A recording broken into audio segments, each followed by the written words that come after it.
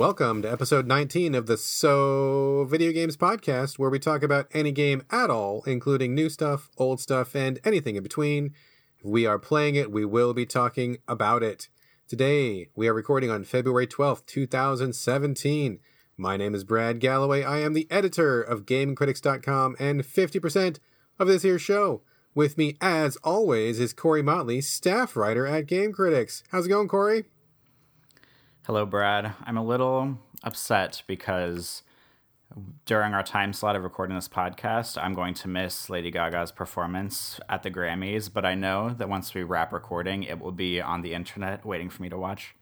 Oh, I'm sure. You know, and in fact, if you get kind of bored of recording the show, you can always click over to Twitter. I'm sure there will be infinite GIFs of that going on, like probably in very near real time. Much like the Super Bowl halftime show, I'm sure. Probably so. Well, speaking of things not related to video games, why don't we just launch into today's episode? As usual, we'd like to start things off with a few minutes of unnecessary banter that is not necessarily game related. I don't know if you've got anything else Gaga related, but what do you have, Corey? I don't have anything Lady Gaga related, but I accidentally kind of set this up for a good music segue, and I didn't even mean to do this, I promise. I've got a little bit of a rant for our banter section, so maybe I can call it the ranter section, if you will.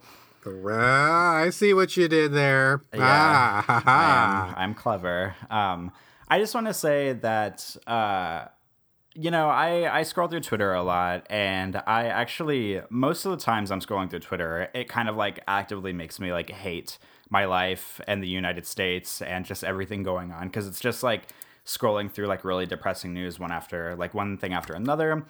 But something that really pissed me off this week was I was scrolling through Twitter, and I follow an account called The Hollywood Reporter, which you've probably heard of. Have you? They actually print a real newspaper, don't they? They have a magazine, and then they have just a news website for anything. It's funny to me that they're called The Hollywood Reporter because they seem to report on a lot of stuff, not even Hollywood related. But maybe they're just reporters, but they're in Hollywood. Is that why? Oh, that could be it. Maybe maybe they should add an S and call themselves the Hollywood Reporters and not the Hollywood Reporter. Yeah, like the New York Daily News or something. They're in New York, but it's not just New York news. It's just they're in New York. Maybe that's it. I think we solved it. We got to the bottom of it. Well, what pissed me off this week is that they sent out a tweet earlier this week about how the ACLU, which is the American Civil Liberties Union, is having a benefit concert. And in the tweet, they said that Macklemore and Imagine Dragons were headlining the show. And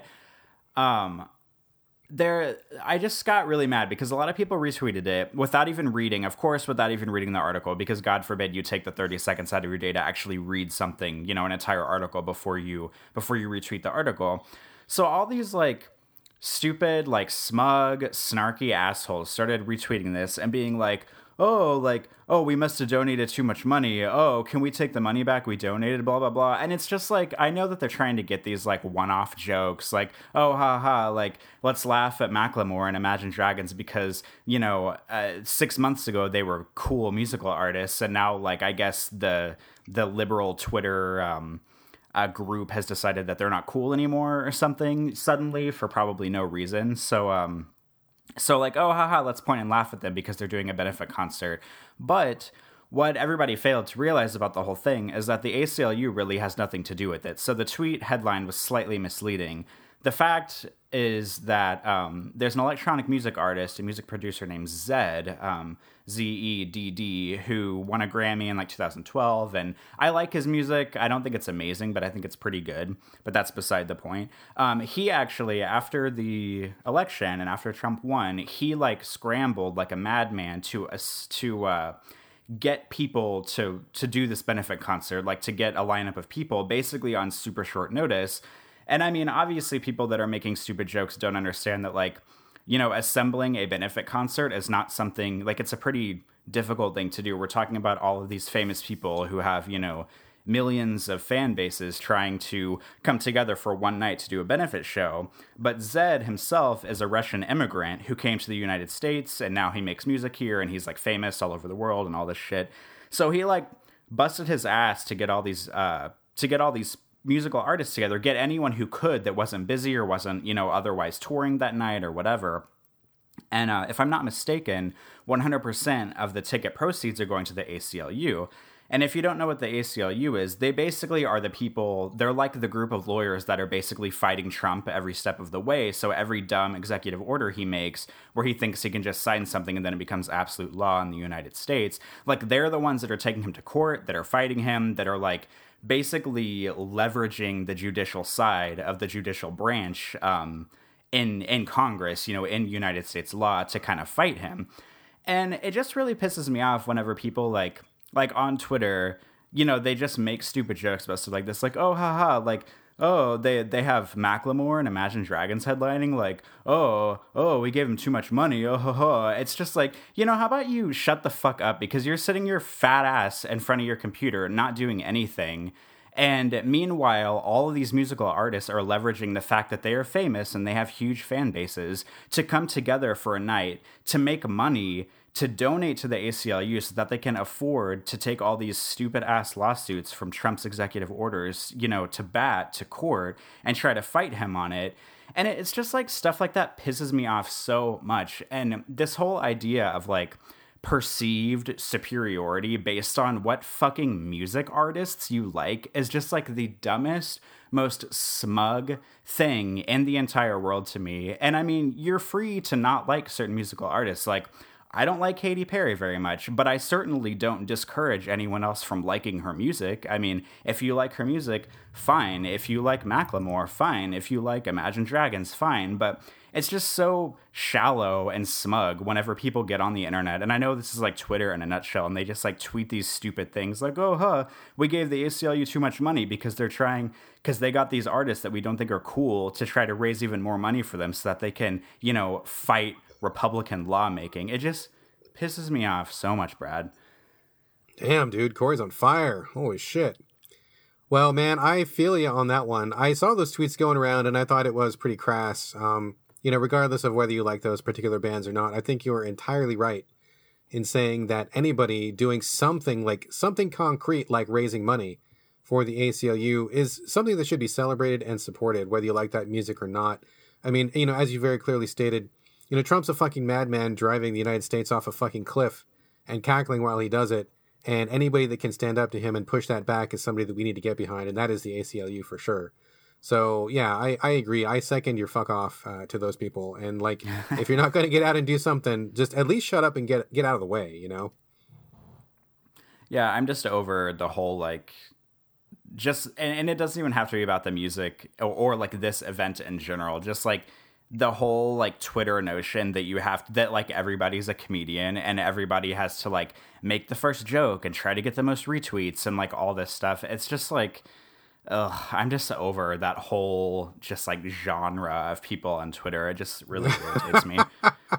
I do like the idea that there's a genre of people. We're gonna have to go into that a little further on on another episode of the show, perhaps. Oh gosh, I wonder what genre I would be. Wait, don't answer that. I'd be scared of the answer. We'll talk about it in private. Okay. All right. Well, now that I'm cooling down from my flaming rant, what do you have? Nothing nearly as fiery. Just a couple things really quick. One, a little anecdote. I couldn't get over this. I went South Seattle a couple days ago. And me and my wife were heading down there to do some business, and we decided to stop for lunch.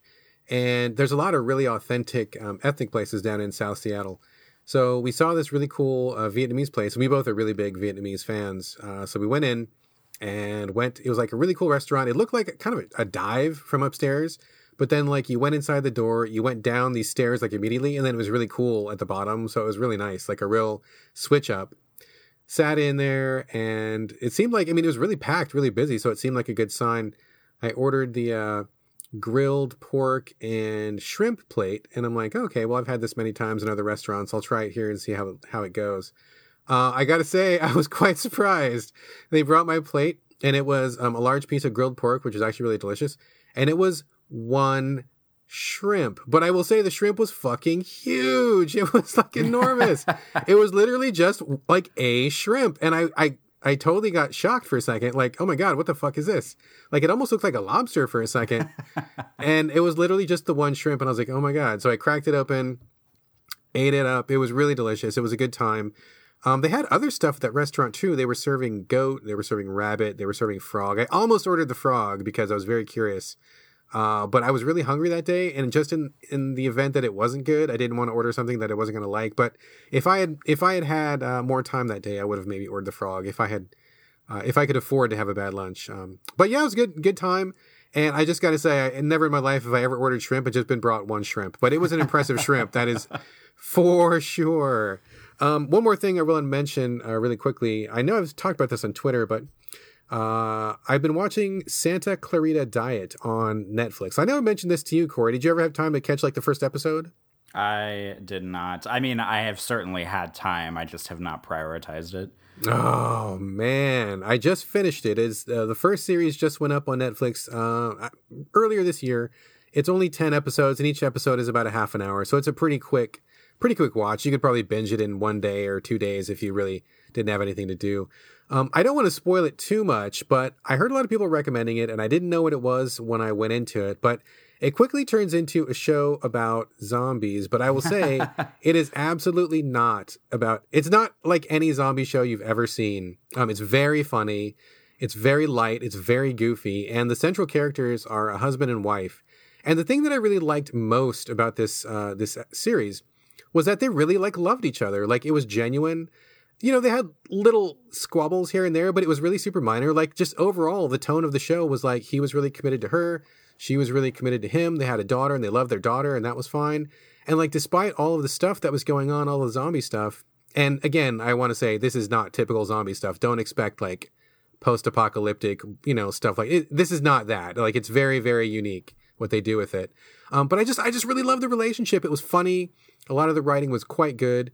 And just to see that kind of relationship on a show was really refreshing, because usually we get like these shitcoms where it's like, the dad doesn't give a fuck and the mom's like a shrew and the kids are smartasses and everybody's snarking at each other and they all make jokes at each other's expense. And it's just really fucking tiresome and a really poor reflection of American society. So I just really liked the relationship a lot. Like, it was so endearing and so cute that they loved each other so much, and that they were able to get through like all this zombie stuff that was happening. It was really good. It's very humorous. It's very light. It's very fun. If you're tired of zombie shows, I totally get it. But this is not that. This is not your typical zombie show by any stretch of the imagination. It is a really great time. I loved it. So I would definitely recommend it. Starring Drew Barrymore, who does a great job, and Timothy Oliphant, I believe, who I think you have a high opinion of, Corey. Yeah, I was going to say, if you didn't mention it, I was going to mention that you were leaving out the most important part, was that Timothy Oliphant is in it. And he played, this is not the best thing he's done by far, but he was Agent 47 in the first Hitman movie. Was he really? Yeah, he came from Deadwood on the HBO series, and then he did a Hitman, and he was in Live Free or Die Hard. He was the villain in that. What? And he's been in other stuff. I totally cannot imagine that guy from that show being Agent 47. That does not compute in my head at all. Yeah, I gotta look it up. I gotta look it up. This is crazy. He's like super duper sexy too. Oh my god, he's so freaking hot. If you say so, I will take your word for it. He was just like a regular white dude to me, but that's your bailiwick and not mine. So if you say so, I believe you.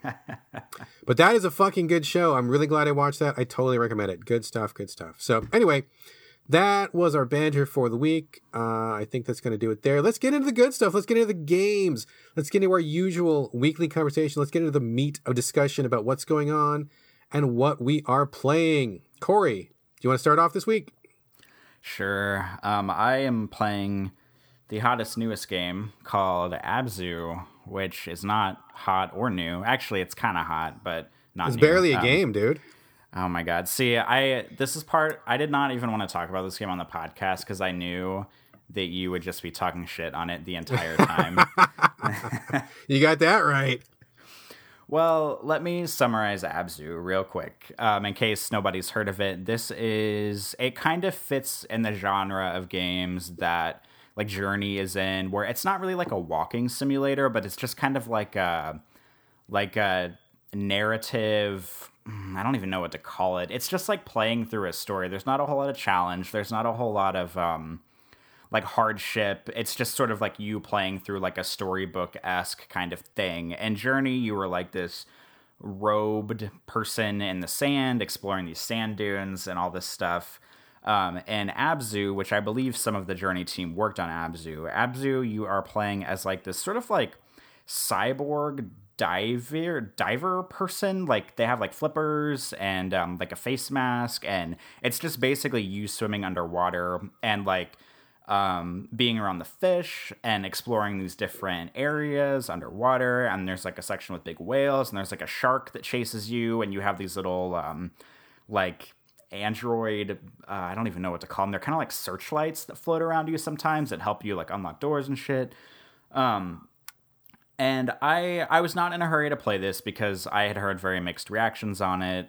Some people absolutely love it and think it's as good as Journey. Some people absolutely hate it, which is Brad Galloway. And and I mean, I played it. It's only like 2 to 3 hours long, so it's totally one of those like, you know, pick up, play in one sitting, and then, you know, I guess that's it games. And I mean, I thought it was fine. I didn't think it was amazing. I didn't cry. You know, I didn't think it was, you know, the best game I'd ever played in my life. I didn't think it was bad because Brad like actively dislikes it, but I just thought it was fine. Like you just swim with the fishies. There's like a neat part where there's like underwater like triangular like land. I guess they're not land mines if they're underwater. They're like water mines that you have to swim around that like sometimes explode. And there's a cool part where you swim along these like gigantic whales, and like the camera pans out, and the whale is like 1,000 times bigger than your little like diver person, and they're like doing spins and stuff around you. But I mean, overall, it was just fine. I mean, something to play, you know, wasn't game of the year or anything, but I also did not actively dislike it either. So, Brad, I just can't wait to hear what you're going to say in response to this. Man, I hated this game. I hated this game. I think part of it is because I was so disappointed, and I was disappointed because I had been looking forward to it for so long. A little backstory on my side. I had seen it at PAX. I want to say 3 years ago. I mean, maybe it's just 2 years ago, but point being, I saw it quite a while ago, and I thought the visual design was really great. I thought it looked very interesting.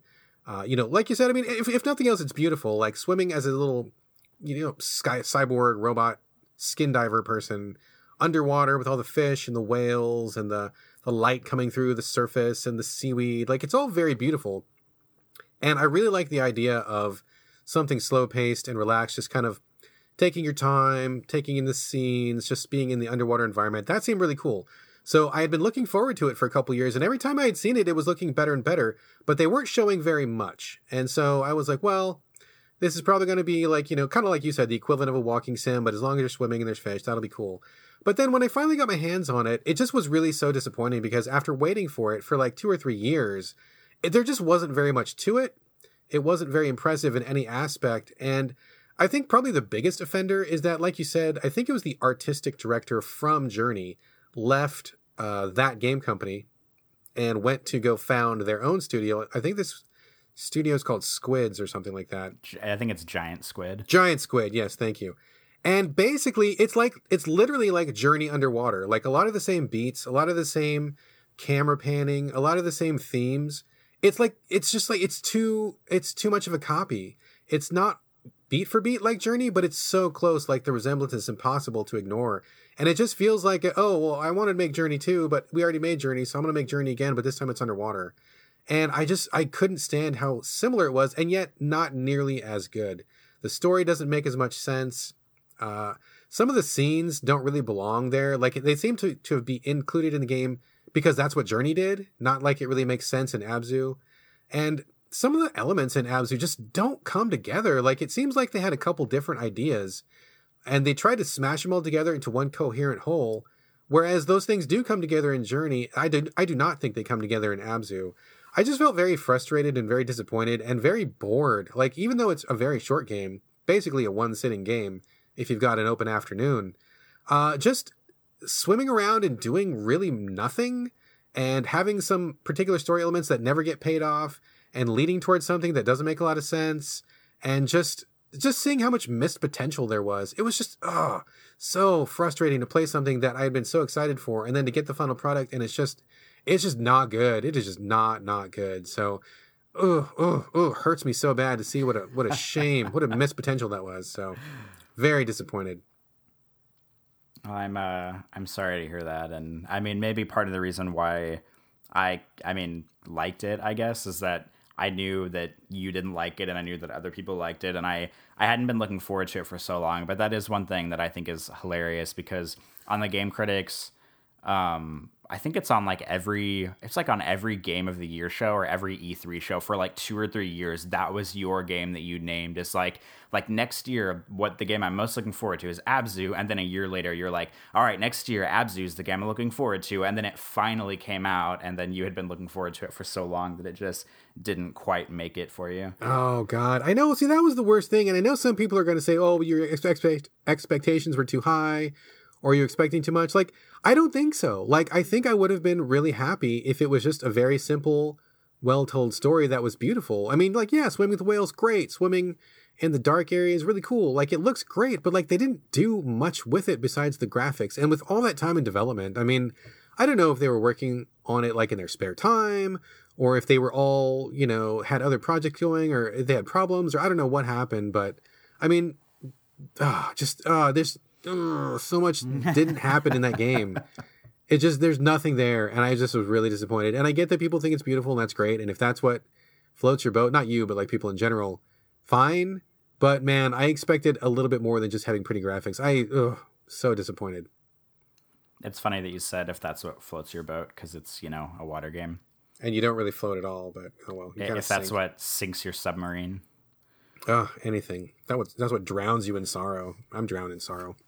Well, I have to say that even though this is probably like dirty of me, I am super glad that GameFly exists, because this came out on disc and I rented it from GameFly, and I literally got it in the mail, played it that night, and put it in the mail the next day to send it away. So instead of spending $20 to buy this game in disc form, I just rented it for a night and then sent it back, which is probably like looks bad on me a little bit, but you know, it is what it is. So that was nice.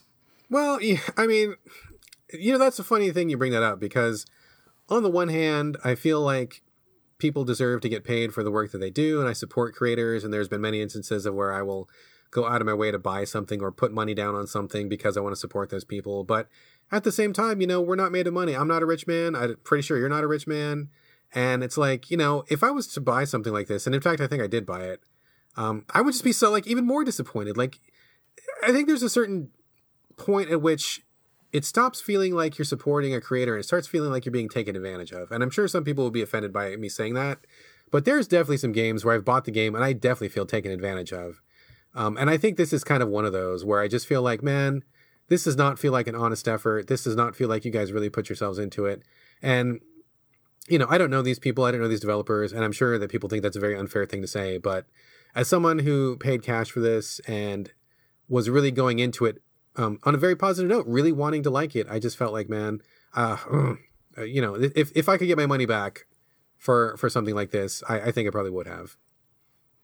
If only you had bought it on Steam, and then you could have requested a refund, like your favorite game, The Beginner's Guide. Oh, fuck that game. You know, it's funny you mention that. This is kind of a side note, but I actually had a discussion. I'm not going to say with who, but a friend of mine came into town, and we were talking about The Beginner's Guide, and he was actually really offended at some of the stuff that we had talked about on the Beginner's Guide show of the Game Critics podcast. For people who did not catch that episode, I fucking hate the Beginner's Guide, like actively hate it. I think that is a really fucking pretentious game, and it really took a lot of balls for that person to ask for money for that game. So that was our stance on the show, and this particular person, who shall remain unnamed, was really, really taken aback that we would say something like that, because they thought it was us assuming the worst of this person who they felt had really put an honest effort into that game. Maybe so, you know, but I think that, you know, you can't always assume what the creator does. You can only take them on the face of what they've produced. And, you know, as in the case of Abzu, as in the case of the Beginner's Guide, as someone who does not know these people and is just looking at the game they produced, not a good feeling, not a good presentation, not a good summation of what they've delivered. And in both cases, I think both of those were worthy of a refund. But, you know, people out there disagree. That is for sure. That is the beauty of putting out a product of art, is that some people get it, some people don't, some people like it, some people don't, and it's not always you can get your money back. You buy the art and you experience it, and then that is what it is. Yeah, and that's the thing too, is like, if I put my money down, I feel like I can say whatever the fuck I want about a game if I buy it, It's like, I bought it. I got just as much right to spout off as anyone else, and my opinion is my opinion. Clearly, it's not the right opinion. Maybe people don't agree, but, the idea that you can't say something about a game because it's rude or because it's assuming something is bullshit. I mean, people have opinions about everything, and especially about a product like this. I mean, games are art, sure, but they're also products, so I think it's fair to have any kind of opinion. So, anyway. So Corey, would you recommend Abzu to people, or would you recommend it to maybe walking sim fans or maybe scuba diving fans, or would you recommend it at all? I mean, I would recommend it, but I would recommend it with the caveat of, telling people going into it to expect an experience similar to Journey, where it's just like sit down for 2 to 3 hours and then you play it and it's done. Like there is a tiny, tiny bit of replay value in this game, but it's basically just like swimming extra to like explore and find a few like collectibles. So it's kind of like a one and done game, in my opinion, unless you just really enjoy the world that it presents and want to spend some time swimming underwater in it. But I would just say I recommend it, but go in knowing that it's, a short and sweet experience, which is fine because I like short games. I mean, I would rather play 10 3-hour games than one, 100-hour game, unless it's the most amazing 100-hour game I've ever played in my life. But yeah, I recommend it, but just, go in knowing that that's what it is. Right on. I definitely agree with you about liking shorter games. I mean, I will say it's short. That is definitely in its favor, that it didn't go on for too long. Well, I mean, kind of went on for too long, but I get what you're saying. Short game is definitely better. So, all right. I think we are good on Abzu. I do not recommend it, but that's fine. I think we all could have guessed that from my take. Let's move on. Let's move on to the next game, which is one that I would like to talk about briefly, perhaps. This is something that I mentioned on, I think, maybe 1 or 2 episodes ago. It's City of Love, which is on iOS. I think it may also be on Android. It's put out by Ubisoft, if I'm not mistaken. And it is basically a text adventure where you play the role of a woman. Now that I think about it, I don't know that they necessarily say you are a woman. Do you remember? Yeah, Corey? they do. Yeah, they do. Okay, I couldn't because tell when you put your first and last name in, they refer to you as Ms. for the rest of the game. Ah, okay. Good call. You don't see yourself in this game. It's like a first-person text adventure. Characters pop up and they talk to you. Basically, you are a person who's been called to Paris. I believe it's Paris, isn't it? Yeah, it's Paris. Paris, because you want to be hired for a magazine. You get there, and it turns out that you were brought to Paris under false pretenses. They don't want you to work at the magazine. They actually want you to be kind of like an investigator to kind of unsolve this historical mystery. And at the same time, you are making friends and possibly instigating a romance with people that you meet. It's very cute. I think the graphic style is very nice, and it's extremely simple. Basically, just like little lines of text come up, you read them. Characters on the screen have various facial animations and various expressions. It's pretty attractive looking. I think it's pretty cute.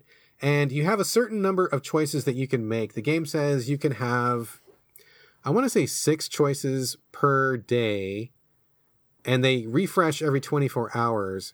But it's kind of bogus because sometimes you're talking in a scene, you talk to somebody, you get done, that person leaves, and the only thing you can do is like advance to the next scene, right? So like they call that a choice. Like when the scene is over and you're like, oh, okay, I'm ready to go to the next scene, and you push advance, like they count that as a choice, which I think is kind of bogus. Also, 6 choices in a day is not very much. Like they very clearly want you to put in a couple bucks to like keep the story moving along, which I have not paid yet, but I have come back for a couple days in a row. The story seems okay. It looks visually attractive. It fills this little hole that I have, like when I'm at work, like if I don't have time to play Puzzle Quest or anything, and I just need a couple minutes to fill that time, I can talk to somebody in that game, and it seems okay. I haven't really gotten to the meat of the story yet, but I'm interested. Corey, did you try City of Love? Yeah, I did, and it's funny because you had mentioned it on the last show, and I thought, okay, maybe it's, I don't know, like maybe I'll try it. So I downloaded it, and then you sent me an email like the next day, because in the game, it's a free-to-play game, if you didn't mention that already, and you can like recommend people play it. Like you can send people emails through the game to play it, and then you get extra like decision making points in the game. So you sent me an email for it. I got the the extra points, and I started playing it. But I think you're probably a little farther than I am. I've only played it twice so far. Yeah, I'm not too far. I mean, I'm in chapter 2, and I think that so far there's only been like 8 released. So I'm, basically about a quarter of the way through, more or less. I mean, what do you think of like the dialogue or the graphics? Or I mean, you said it's not quite your thing, but I mean, is it just like too romancy, or is it just not into text adventure?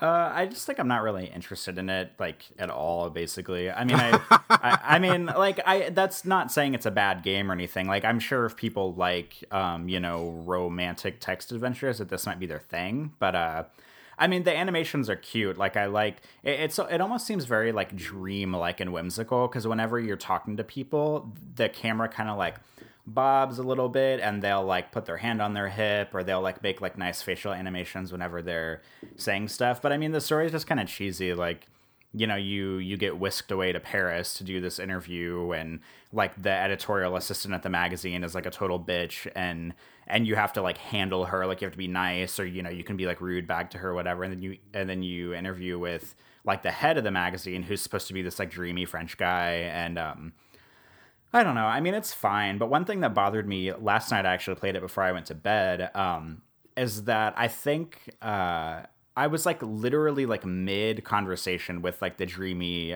like editor guy.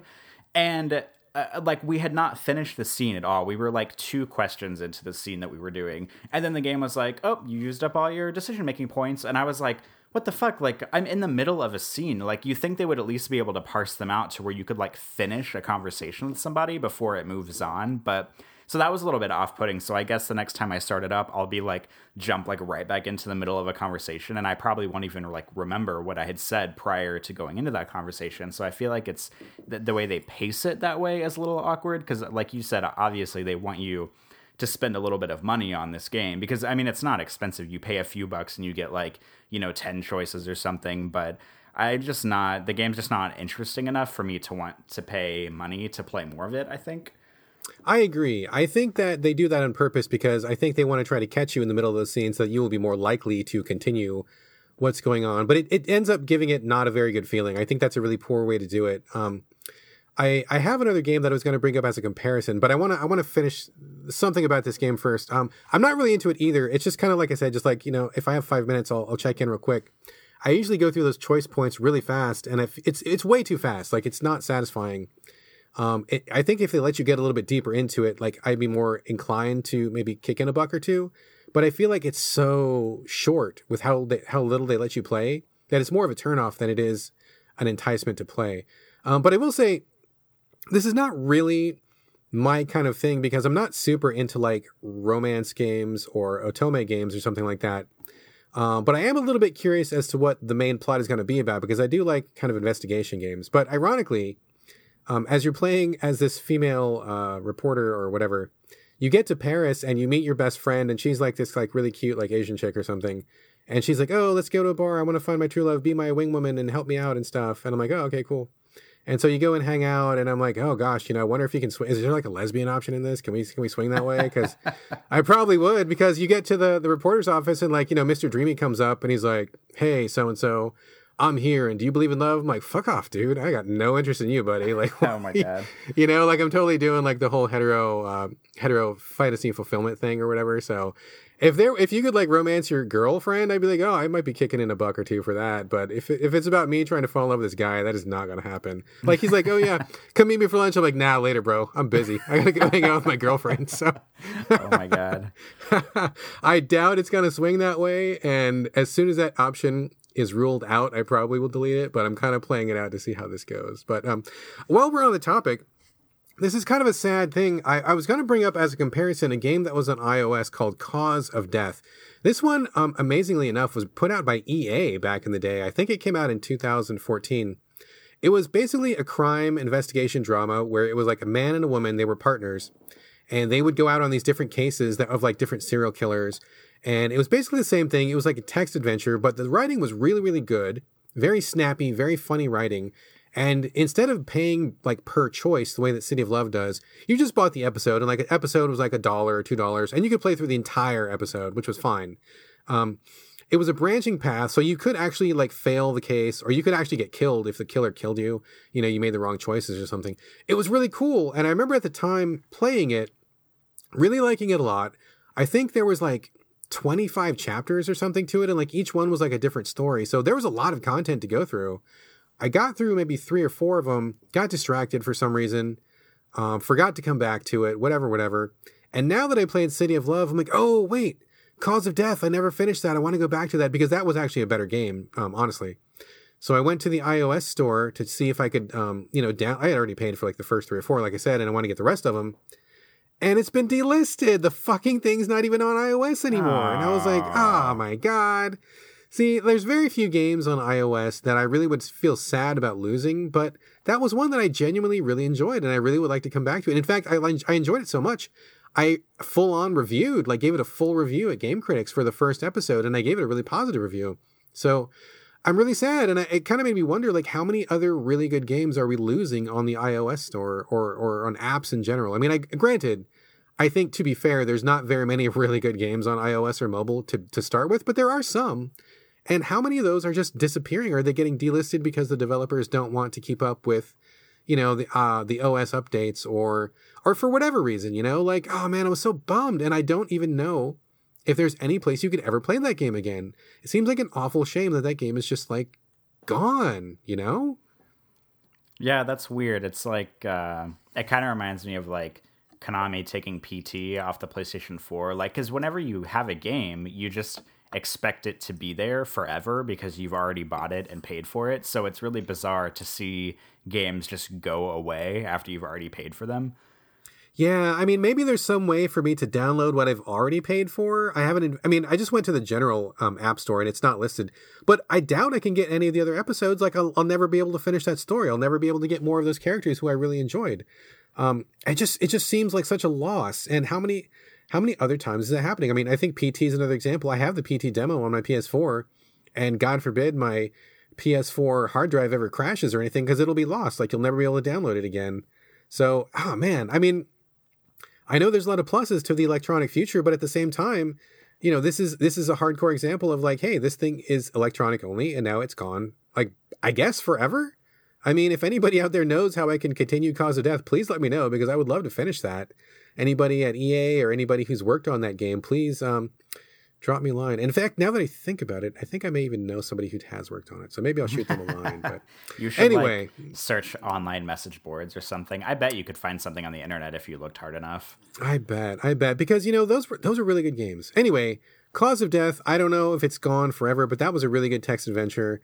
City of Love, I'm going to keep playing it for a while. I am not convinced to put any money into it yet. I will keep going, do my 6 choices a day and see what happens. I don't know. I'm not going to recommend it, but I'm curious. So I guess if you're curious about romancy, possible, and, mystery games, text, really light, easy to play on iOS, check it out. Corey, you gonna delete it?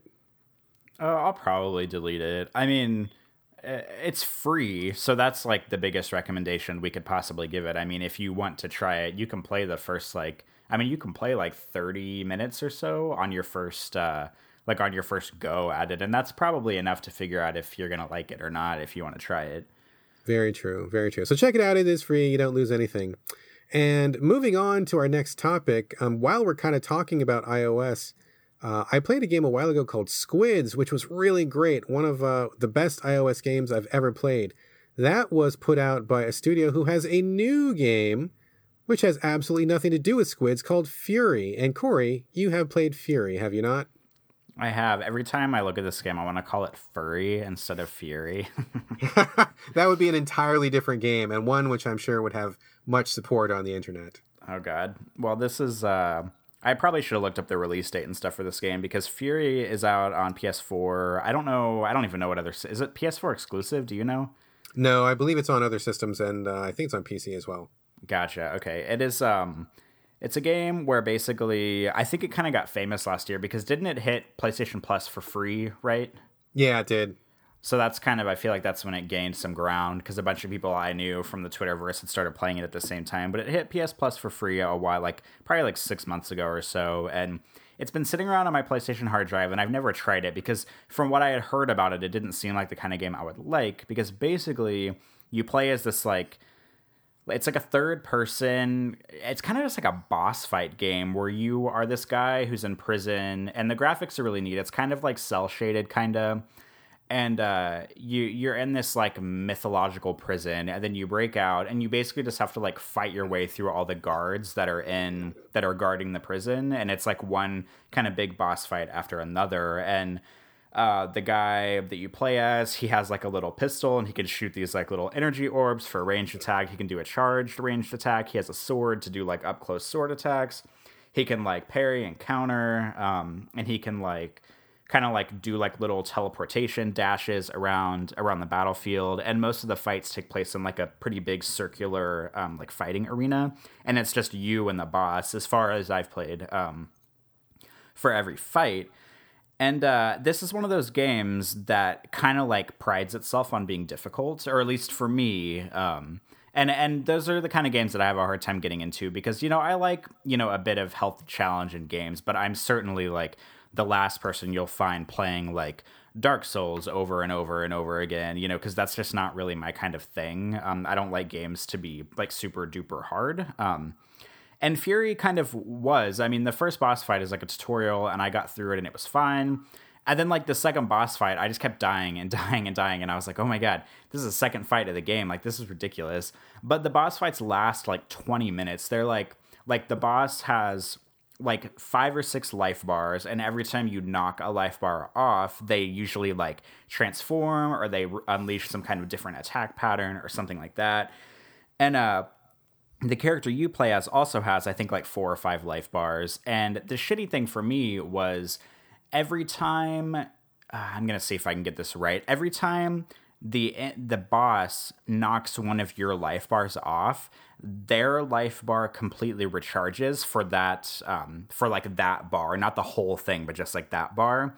So what kept happening in the second boss fight for me is I would keep, getting the boss down to like 10% of their health on their current bar, and then they would knock one of my bars off, and then their bar would completely recharge. And I was like, you know what? This is just like fucking bullshit. Like, I know it's like one of those games where it's supposed to be hard and all that stuff, but I just really wasn't feeling it. But luckily the game has an easy mode, and easy mode disables you from getting trophies at all, and it gives bosses only like half their normal health bars, and like your attacks do more damage and stuff like that. So I reluctantly switched over to easy mode, and honestly, like, easy mode is like too easy. Like, there's not like a good middle ground there. It's either way too hard or it's way too easy, because I beat like 3 bosses in a row in like 20 minutes on easy mode, and on hard or on regular mode or whatever, that would have, like, one of those bosses probably would have taken me like 20 minutes, 30 minutes, depending on how many times I died. So I was like, come on, like, can we get like a nice middle ground here? Like, it's either way too hard or it's way too easy. And I'm not the kind of person that wants to put in a ton of time and energy just to beat one boss. Like, that's not really the way I like to play games. So that's kind of what I thought about it. Brad, I think, have you played this, right? Yeah, I have. I played it when it originally came out. I mean, it first caught my attention because, like I said at the top of the segment, I was a big fan of Squids on iOS, where you actually play as squids who kind of pinball around undersea. Totally nothing at all like Furi, but I thought it was really interesting that these developers would do such a giant departure. So I checked it out, and I knew it was a boss rush kind of game, and that kind of is okay with me. Like, I'm okay with boss rushes when they're done well. But this one had a number of factors kind of working against it. I think, first off, I'm not a fan of the graphics and character design, and that is actually one of the I guess the selling points of the game, because it was done by the same guy who did Afro Samurai. So, I mean, that property has a pretty good following. I'm not necessarily a fan of that, but I knew of it. And so I'm like, okay, well, this is kind of the same guy. I just didn't like the visuals, though. Like, the visuals did not click with me, not my style. So it's really tough for me to get into a game if I don't like the visuals, because, video games, I have like an art background. I'm really interested in the way things look and the aesthetics of things. And so I just couldn't click with it on that level. But Apart from that, like I mean, kind of like you, I felt like it was really too hard. I felt like the bosses were just really frustrating. It was kind of, I just didn't want to, like you said, I didn't want to put that much time into it because I wasn't committed to it. Like I kind of picked it up, for free, like a lot of people did, and I thought, oh, well, this is interesting. I'll just give it a whirl, and hopefully, hoping I was gonna just, kind of go through it in a day or two, quickly, kind of a one and done sort of experience. I just wasn't interested in like mastering the patterns and sharpening my reflexes and fighting these really, really, really long bosses where if you die, to do the whole thing over again feels like kind of a setback. On top of that, like the story didn't really click with me either. Like, you're like some kind of prisoner and you're trying to escape this like concentric rings of a prison.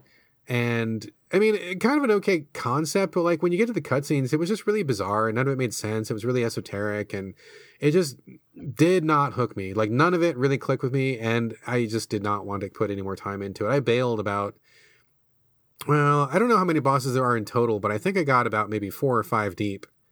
And then I hit one that was just really, really hard. And I'm like, forget it. I'm just going to move on. So I did not stick with it. And for me, it was kind of a fail. Well, I guess we're kind of in agreement then. I mean, I feel like this game has a very specific audience, and I feel like the people who play it and who like it will probably like it a lot, like the kind of people who, yeah, which is weird for me because I know you like, I hate, we both hate comparing everything to the Souls games, but like you're the kind of person that enjoys like a healthy challenge like the Souls games gives. I'm not necessarily that person, so I'm like a little surprised that you bounced off of this so quickly. Yeah, it was something about it. Like, it just didn't feel like, I didn't really have a good footing on it. Like, I felt like it got too hard, too fast, without really me getting my head into the game, basically. Like, it was just like, hey, here's this really hard thing, and just, do your best, and, react fast, and dodge, and here's all these different moves, and, oh, no, you died. Oh, I'll try again. Like, I know that Souls kind of gets... a rap as being really hard, but I feel like, and they're hard games for sure. But I feel like once you understand the systems, like you can go at your own pace, you have a lot of options, you can play the way that you want to play, you can dial back if you want to dial back. This one was just basically like get in, balls deep, twitch as much as you can. Hopefully your reflexes will carry you through. And I don't like hard games that are just hard. Like there's got to be something else along with them.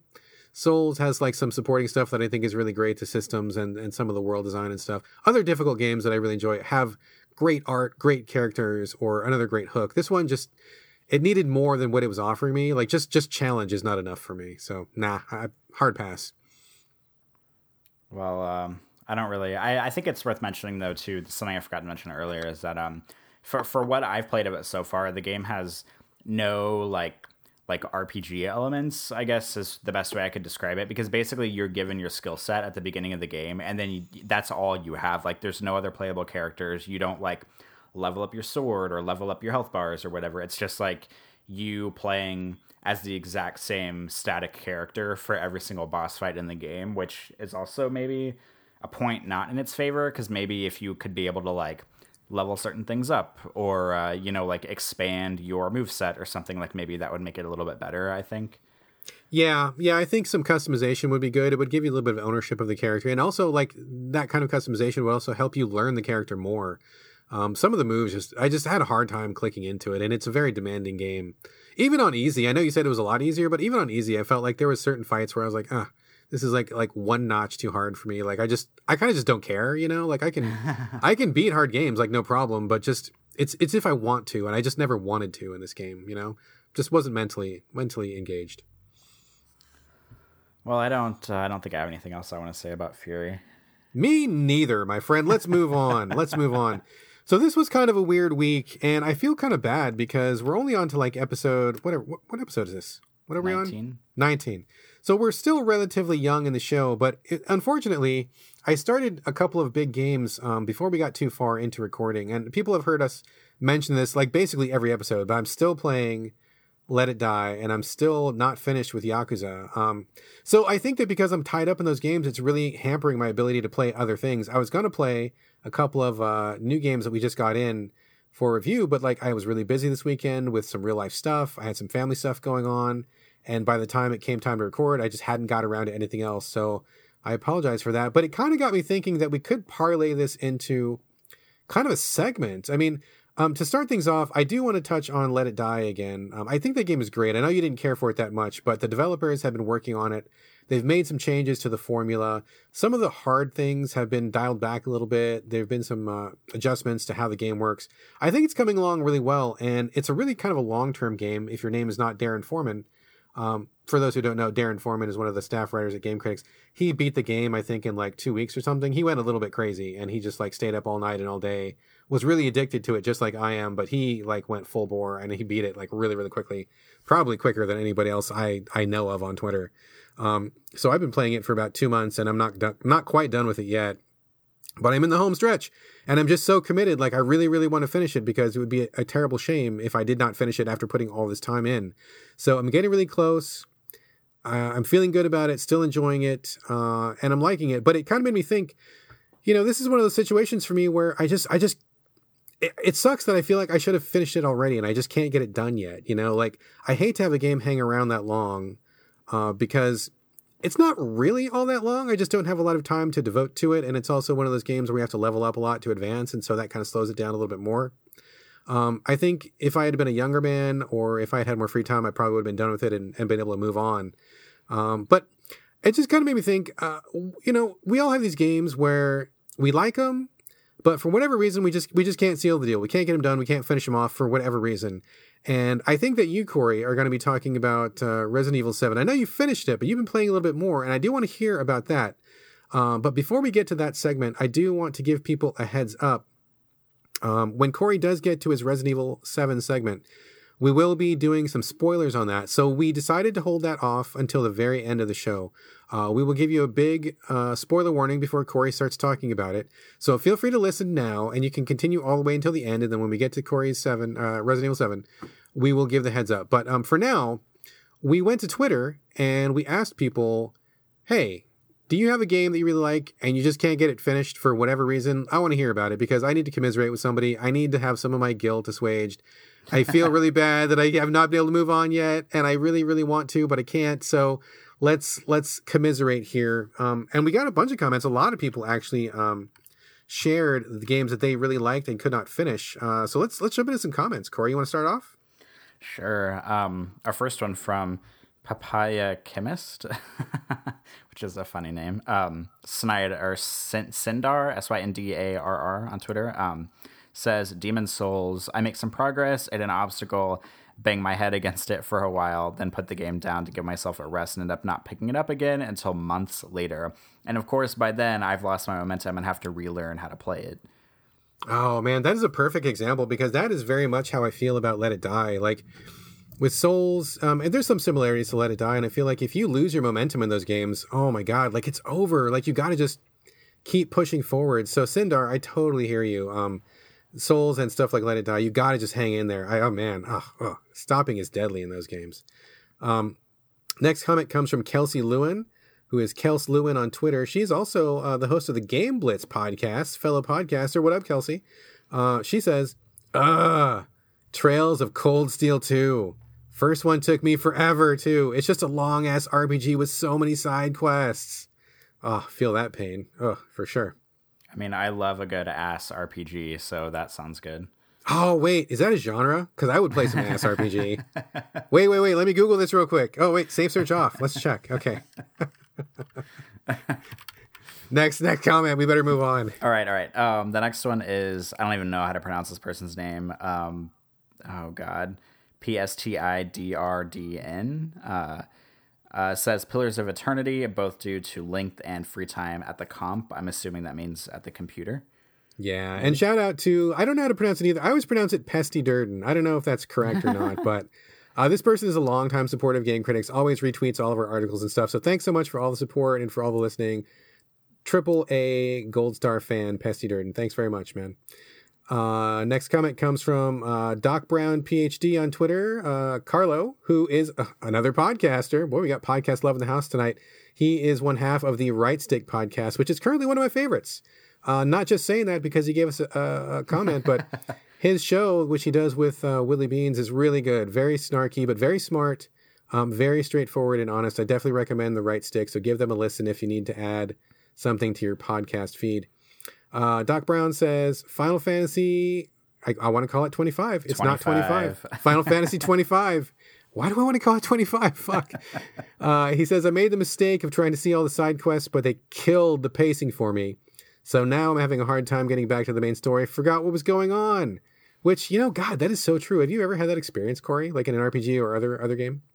I actually, I can't remember what game I did this with the other day, but I think it was, last night I had a hankering to play Samir's Edge Catalyst, which is kind of off the wall, but I didn't really have anything to play and I just put it in. And this happens a lot in video games where you play it and then you go back to play it and you just like totally forget the tutorial mechanics and the controls and or like what's going on in the story. I feel like there needs to be like a start menu option where it could just be like, okay, give me like a quick 3-minute tutorial before I jump back into this game because I haven't played it for like 6 months or something. And I feel like games need to do that.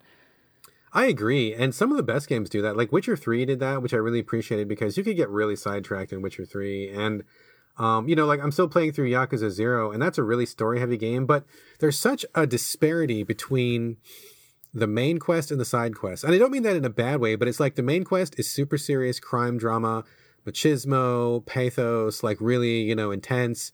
The side quests are fucking goofy as shit. Like you get like these, there's one side quest is like this girl is selling dirty panties and you got to stop her from selling her panties. There's one where this guy wants you to find the phone numbers of adult performers that are in the area. There's one where you're like, rescuing a girl from a cult, and they have nothing to do with the main quest at all. They're just totally peripheral and they're all funny and enjoyable. But like, if you get deep in those side quests, like I have, you come back to the main story and I'm like, wait a minute, who was what? Who did, I forget.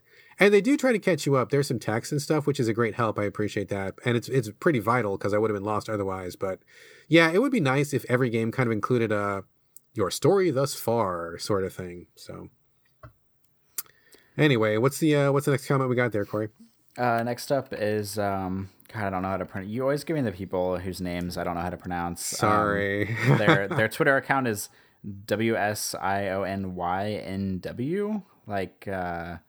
I'm not even gonna try I know his name's William. I don't know how to pronounce that particular Twitter handle. Was Sionu? Oh my God, it's pretty close. I'm close. All right. Well, William, I'm just gonna call you William. I tend to get games done in decent time if I stick to them, but a few I come off, and struggle to get back into, such as The Witcher 3, Her Story, Mad Max, probably a few others I've forgotten about. Yep, it's that thing again. You got to keep that momentum going, that's for sure. Next one comes from frequent listener and friend of the show, Hops and Heroes, says The Witcher 3 Wild Hunt, it's too big, but in a great way. Agreed. It is too big, and it's also great. It's amazing. Which also leads into a very similar comment from a friend of the show and Game Critics writer, Michael Cunningham, also known as Final Maxstorm on Twitter, who says, let's see. He says, only if not actually getting around to starting The Witcher 3 counts as something that didn't get finished. So yeah, you guys are both having problems with Witcher 3. I feel ya. I took like a 6-month break from Witcher 3 because it was too big, but I came back to it and was really glad that I did. But you did not care for Witcher 3, did you, Corey? No, I gave it a shot. I only played it for like an hour though, but it's just not I've said this like 10 times before on the podcast, but I'm not into the whole like swords and magic and just like that kind of like elves and stuff. Like I like the science fiction side of fantasy, not like the dragons and magic side of fantasy.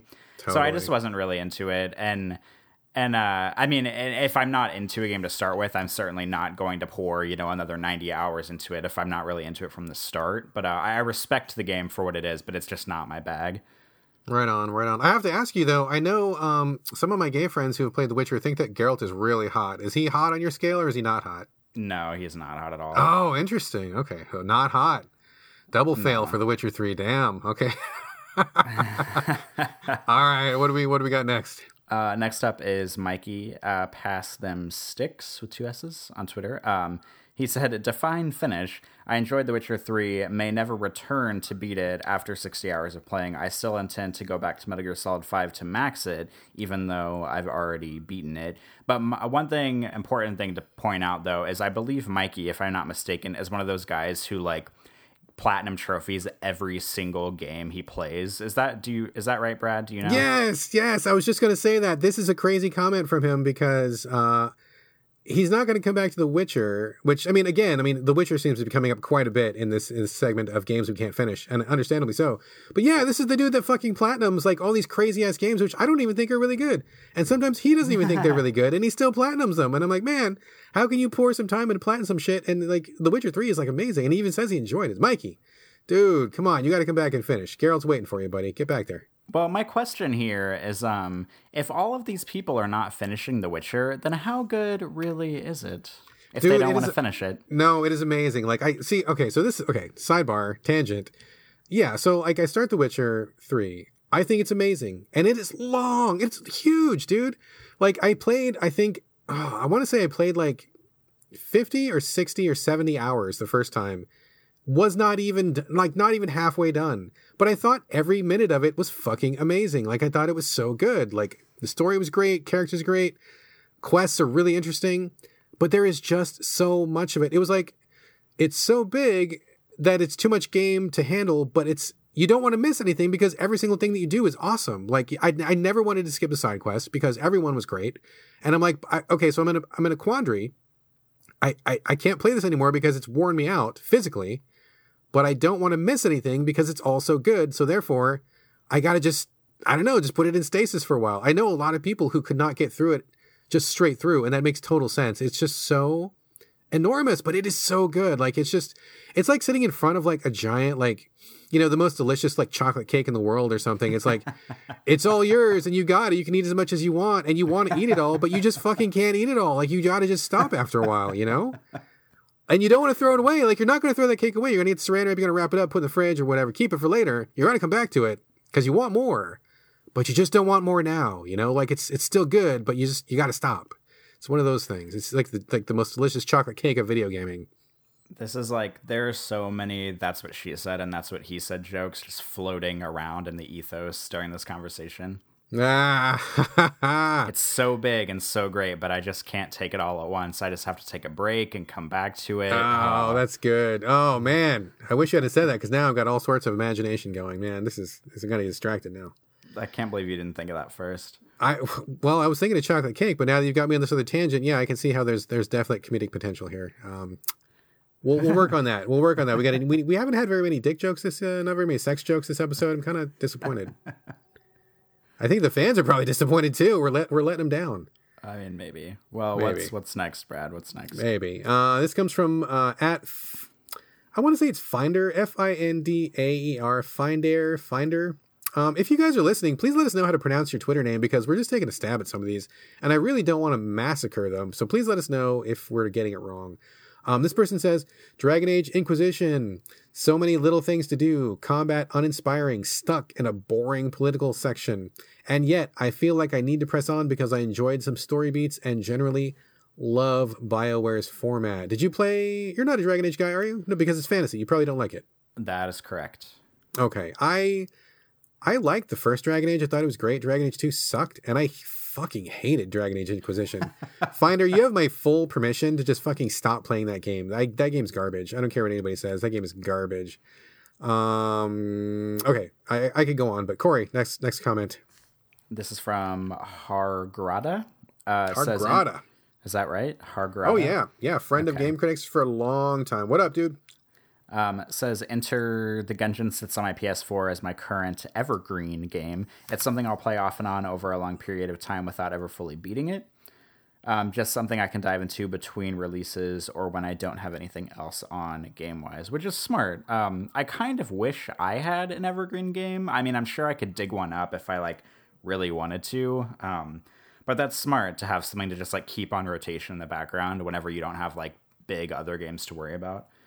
Yeah, for sure. I think for me, Marvel Puzzle Quest kind of fills that gap for me, but also I think Darkest Dungeon on PS4 kind of fills that gap for me where it's just oh my God, it just would take a jillion years to finish that game. but I really, really like it. And I put about 50 hours into it and had to stop.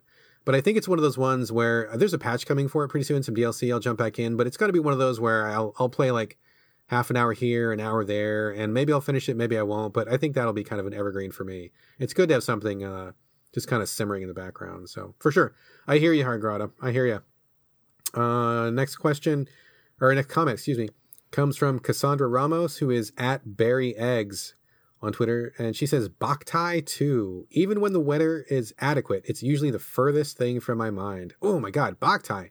Corey, have you played Boktai? Is that the Game Boy one where you have to use like the sun sensor for it? Yeah, this is talking about weather-wise? Yeah, okay. Yeah, this is from Hideo Kojima. You play a kid who is a vampire hunter, and the twist was I had a fucking light sensor on the goddamn thing, so like you literally had to go outside. Like you needed, if the character needed to be in the sunlight when the vampires are weaker, you got to get your fucking ass outside in the sunlight to be out there. And if it's dark, if you're playing inside, it's fucking dark in the game and the vampires are stronger. Oh my god, did you ever play this? I don't think so. Oh my god, I played Boktai 1 and 2.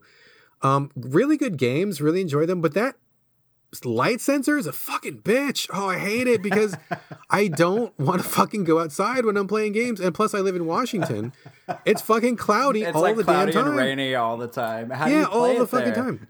Oh my god, dude! I totally remember this one time. Like true fucking story. I was close to the end of Boktai. I think it was Boktai 2, as a matter of fact. And I needed to fight the last boss when it was sunny because, like I said, the vampires are weaker in the sunlight. You needed the actual, like literal sunlight. And I waited and waited, and it was just rainy and cloudy for like weeks, and I just could not get it done. And just like lights don't work, like a lamp inside the house doesn't work. So I waited and waited and waited, and then finally, it was like I think it was like 3 weeks after I got to that point, we had like a really sunny day, but around my house it was not sunny enough. So I got in my fucking car and I drove like 20 miles away to like downtown or whatever, where there was a place I knew that would be pretty open, and I parked and I just like stood in a fucking parking lot and played the game in the fucking parking lot so I could get it done. I mean, what a fucking pain in the ass, dude. I did finish it though, and I mean, interesting experience, but man, fuck you, Kojima. That was really, really fucking awkward. So anyway, yeah, I hear you, Cassandra. That is a really good call. Last comment, Corey. Last comment. This is from Strident. Strident is a good guy. I like him. He says, every so often I go back to Half-Life 2, which I've been slowly inching my way through for 10 years. I've hated every single second I've played so far. I cannot figure out if he's being serious or not on this response. I think he's fucking serious, dude. I think he's serious. I mean, wow, 10 years chipping through. That's some dedication, dude. I mean, although honestly, you probably should just get it done, because even if you hate it, after 10 years, just finish it, bro. You can at least... Okay. I threatened from the So Video Games Twitter account to block him from our account after he said this, and as a joke, of course.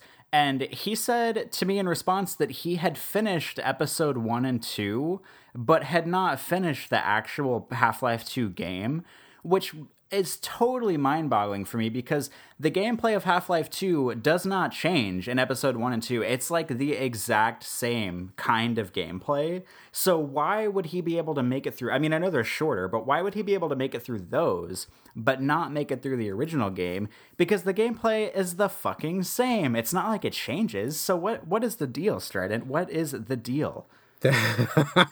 We want to know. Inquiring minds want to know. That is a really good question, because I would be inclined to agree with you, sir.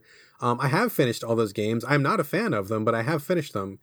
And if you can finish one, you can finish the rest, because, I mean, I think they're all basically, like you said, pretty much the same. So, Strident, I know you're listening, brother. I know you're listening. I know you're on Twitter. Reach out and let us know what is the difference. I would be very curious, just like Corey is very curious. Why did you not get this done? What's up? Tell us. So hopefully we'll hear back from Strident. We will report if he does get back to us, which I'm sure he will.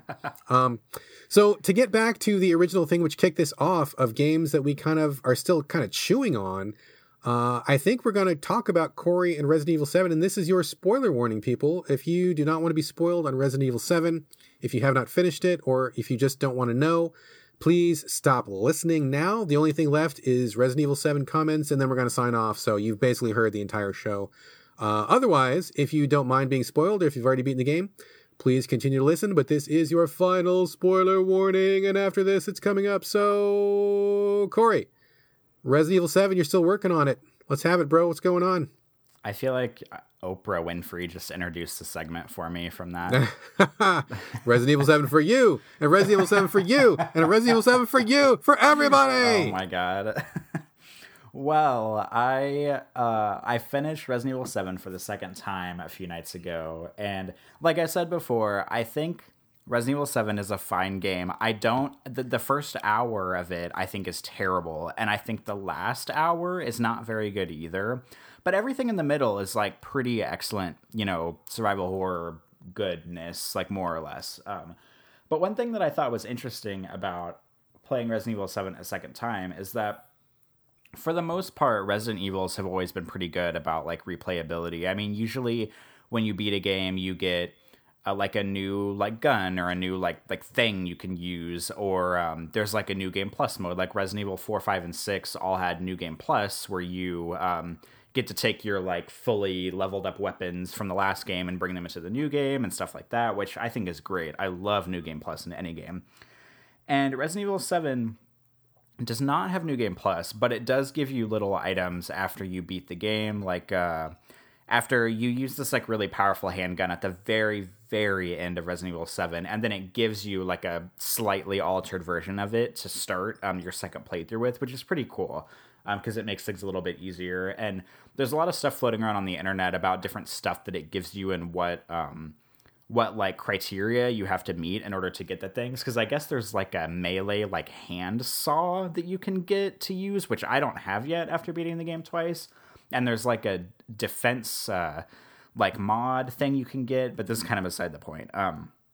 But I finished it, and what I really wanted to say was my first playthrough was like 12 hours long. My second playthrough was only like 6 or 7 hours long. So the game goes a lot faster the second time you play it, mostly because you know what the fuck you're doing. But I think my big takeaway from playing it the second time is noticing how like unreplayable Resident Evil 7 is. And I'm sure people out there will disagree with me on this, but Resident Evil 7, most of its scariness comes from the atmosphere that it sets up and sort of like the exploration that you do in the different like house areas that you're in for the game, which is fine because I'm all about like high like high atmosphere and like dreadful atmosphere. Like that's great. But what I realized the second time through the game was there's actually like a pretty long segment like right in the middle of the game where nothing's really attacking you. I mean, which is kind of fine because, I've said before, I'm not into the Dead Space type of survival horror where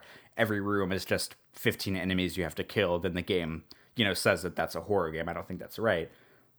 But there's like a lot of segments in the game where there's nothing attacking you. So I would just like dash around the areas that I was playing in, and try to like solve these little puzzles and get from point A to point B and, pick up the things I needed. And I have to say on my second time through, it kind of like diminished a lot of the initial sort of like atmosphere and tension that I had from the first game, because it's just like you kind of like what's coming, like when little like sound cues are going to happen that are supposed to scare you, or like certain jump scares. And like you basically figure out that there's like a giant section in the middle of the game where not a whole lot attacks you. So I don't know, like I felt like slightly let down on my second playthrough because I mean, it was still good, but I mean, Resident Evil 4, I mean, I know Resident Evil 4 is a completely different beast than Resident Evil 7, and it's also, I would not classify Resident Evil 4 as like a classic survival horror game. But I mean, I've played Resident Evil 4 probably like 20 or 30 times. I've played Resident Evil 5 like probably like 6 times. I've played Resident Evil 6 twice, which I don't like Resident Evil 6, but I've still played through it twice. Just because it's fun to play through the game again with your new game plus and all that stuff. And those games are less about horror and more about action. But even like the Resident Evil remake on that was on GameCube that came out on Xbox One and PlayStation 4. Like I've played the remake several times, and that's, classic survival horror, but there's just like some tension that gets lost in the second playthrough of Resident Evil 7 from like realizing that there's a big segment where stuff doesn't attack you, and the atmosphere kind of lets up because you kind of know what's happening through the whole game. And I don't know, it was just kind of disappointing.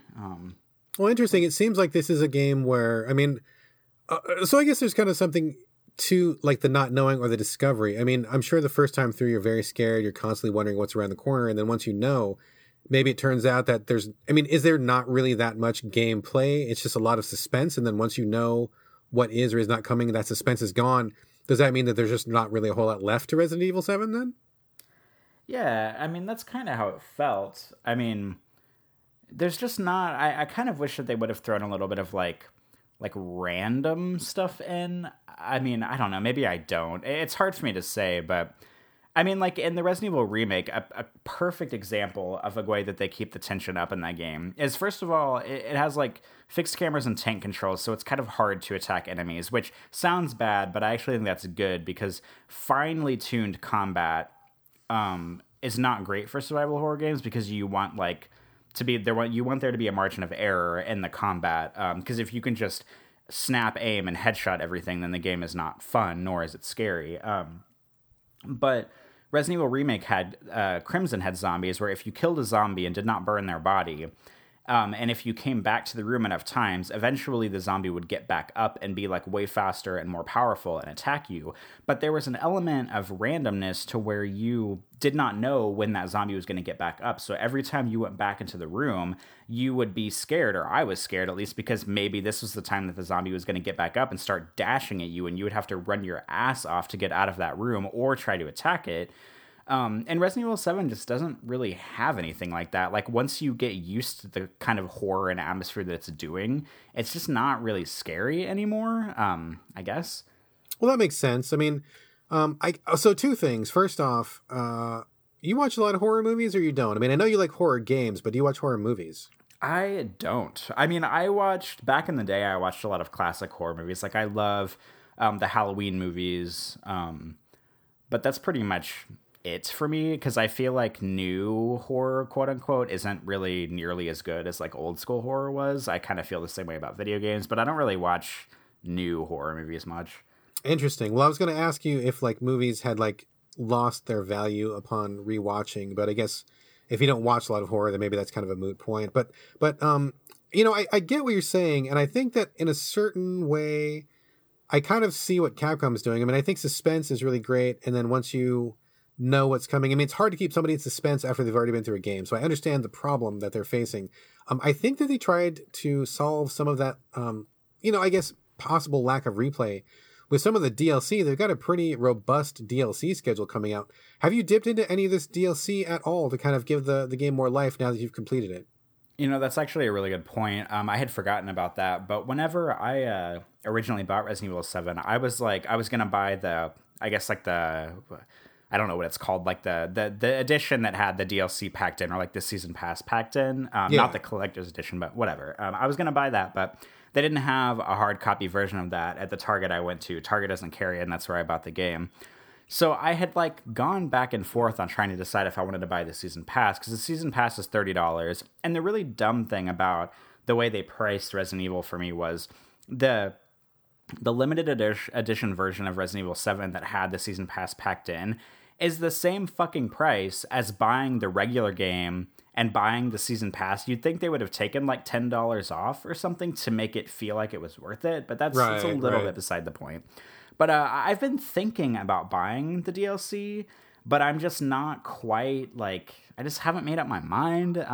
But I think it might be one of those things where I just wait for like the season pass to go on sale or for the DLC to go on sale. Because I know even if it's like a year from now, at some point, it's all going to go on sale, or they're going to bundle the DLC together or something like that. So I might just wait at some point and try to get it cheaper, because I'm not super eager to jump into DLC yet, or at least to pay full price for it. But at some point, I probably will. Interesting. For someone who is excited about Resident Evil as you, I would have thought you would have for sure bought it right off the bat. And I know that bought isn't a word. Sorry about that. I haven't touched Resident Evil 7. People who listen to this podcast know why. But I did edit the review that we posted for Resident Evil 7, which was done by crazy man Dan Weissenberger, who loves Resident Evil like a crazy person. And he really liked it a lot. So maybe that might be the thing. Maybe it's impossible to maintain that extended suspense if you know it's coming, but I think there was one kind of like a roguelike new mode that was put in, kind of a separate side mode, and there's just more content. So maybe maybe the main campaign can't do it for you, but, if you want more, you're not quite satisfied. It seems like the DLC is pretty good so far, so maybe keep that in mind. But why did you not buy it? I'm so surprised because you were so psyched for this game. I thought for sure you would have popped immediately. That's what she said. So yes, there you go. God. That's what she said. Yep. Or he said. Oh, yeah, sorry, he said. Well, 6 of one, half dozen the other, whatever. Somebody popped either way. Oh, God. Or both. We don't judge. We don't judge. It's fine. You can do both. It's okay. This is like 2017. Oh, my God. Okay, back to Resident Evil 7. If Target had the limited edition game that had the season pass packed in, I totally 100% would have bought it, but they didn't. And at that time, I thought, okay, I'll play through the campaign and see how much I like it, and then decide if I want to give Capcom any more of my money. And because the Resident Evil 7 campaign did not absolutely knock my socks off, I decided, I feel like a little kid, oh, you didn't impress me, so I'm not going to give you any more of my money. That's kind of how I feel about it. But I'll play the DLC at some point, just not yet. Gotcha. You didn't impress me, so I'm not going to give you more of my money. Is that what he said, or is that what she said? That's another one, right? Nobody said that, Brad. That you started this. You started this. You said we were missing these jokes. We got to get these jokes in. But the last thing I'm going to say about Resident Evil 7 is one way that I could probably up the tension for myself is after you beat the game the first time, they unlock a difficulty called Madhouse difficulty, and allegedly it's way harder. And I guess there's different save restrictions and certain items are in different places and stuff like that. So I actually am thinking about playing it a third time and doing it on Madhouse and seeing if that ups the tension. Because if the game is more difficult and I'm already used to it, then that might be enough to for it to scare me or to make enemy encounters more intense or something. But I just haven't started it yet, but I might do that. You are a madman for thinking about doing that. I don't know how you even fucking got through it once, dude. That's nuts. Harder and more tension? Oh, fuck. No thanks, dude. Stress me out just hearing about it. Harder and more tension. Oh, damn, dude. Oh, set you up for that one. Oh, shit. We're on a roll now. We are on a roll. Unfortunately, we're also at the end of our show. So I guess we're going to have to leave all the sexual innuendo there. We will pick it up next time. And I will definitely make a better effort to catch those humorous opportunities. I apologize to everyone in the listening audience for all those jokes we did not get to tonight. So my bad. Anyway, this has been a really fun show, and thank you all so much for listening. Before we go, we would just like to remind you that you can send us your comments, thoughts, feedback, ideas, sexy jokes, anything else you'd like to at the sovideogamespodcast@gmail.com. We are also on Twitter @SoVideoGames. And so, thanks very much for listening. And this is bye from Brad. And bye from Corey. We will see you guys next week.